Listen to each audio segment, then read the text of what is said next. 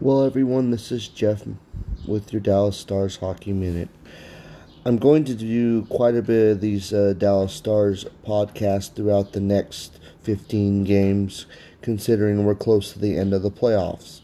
We'll be talking about, our ability to score, where we're going to end up in the seeding, who we're going to end up playing at the end of the playoffs.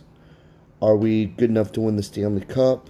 There'll be a lot of wonderful topics as we go along through this journey together.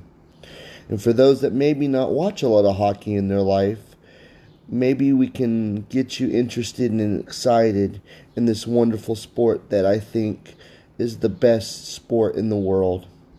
Thank you so much for being a part of my new podcast, and hopefully you're all having an outstanding day.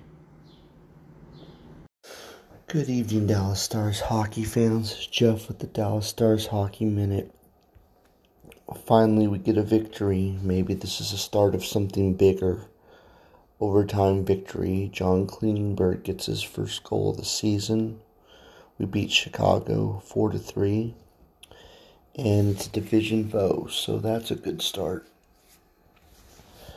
And Jake Ottinger, you played lights out tonight. So hopefully we're getting healthy. We had Miro Heiskanen back in the lineup tonight. So it looks like we're starting to get healthy. And that's the key word to tonight's victory. It's one game at a time, the ebbs and flows of this game. So from here on out, we've got to stay strong. This is going to be a very short podcast tonight just because I really don't have anything more to say. Just very happy we won. The bad news is we shouldn't have had to go to overtime. It's one of those things where we let them back in the game. We had the game won in the second period, in my opinion.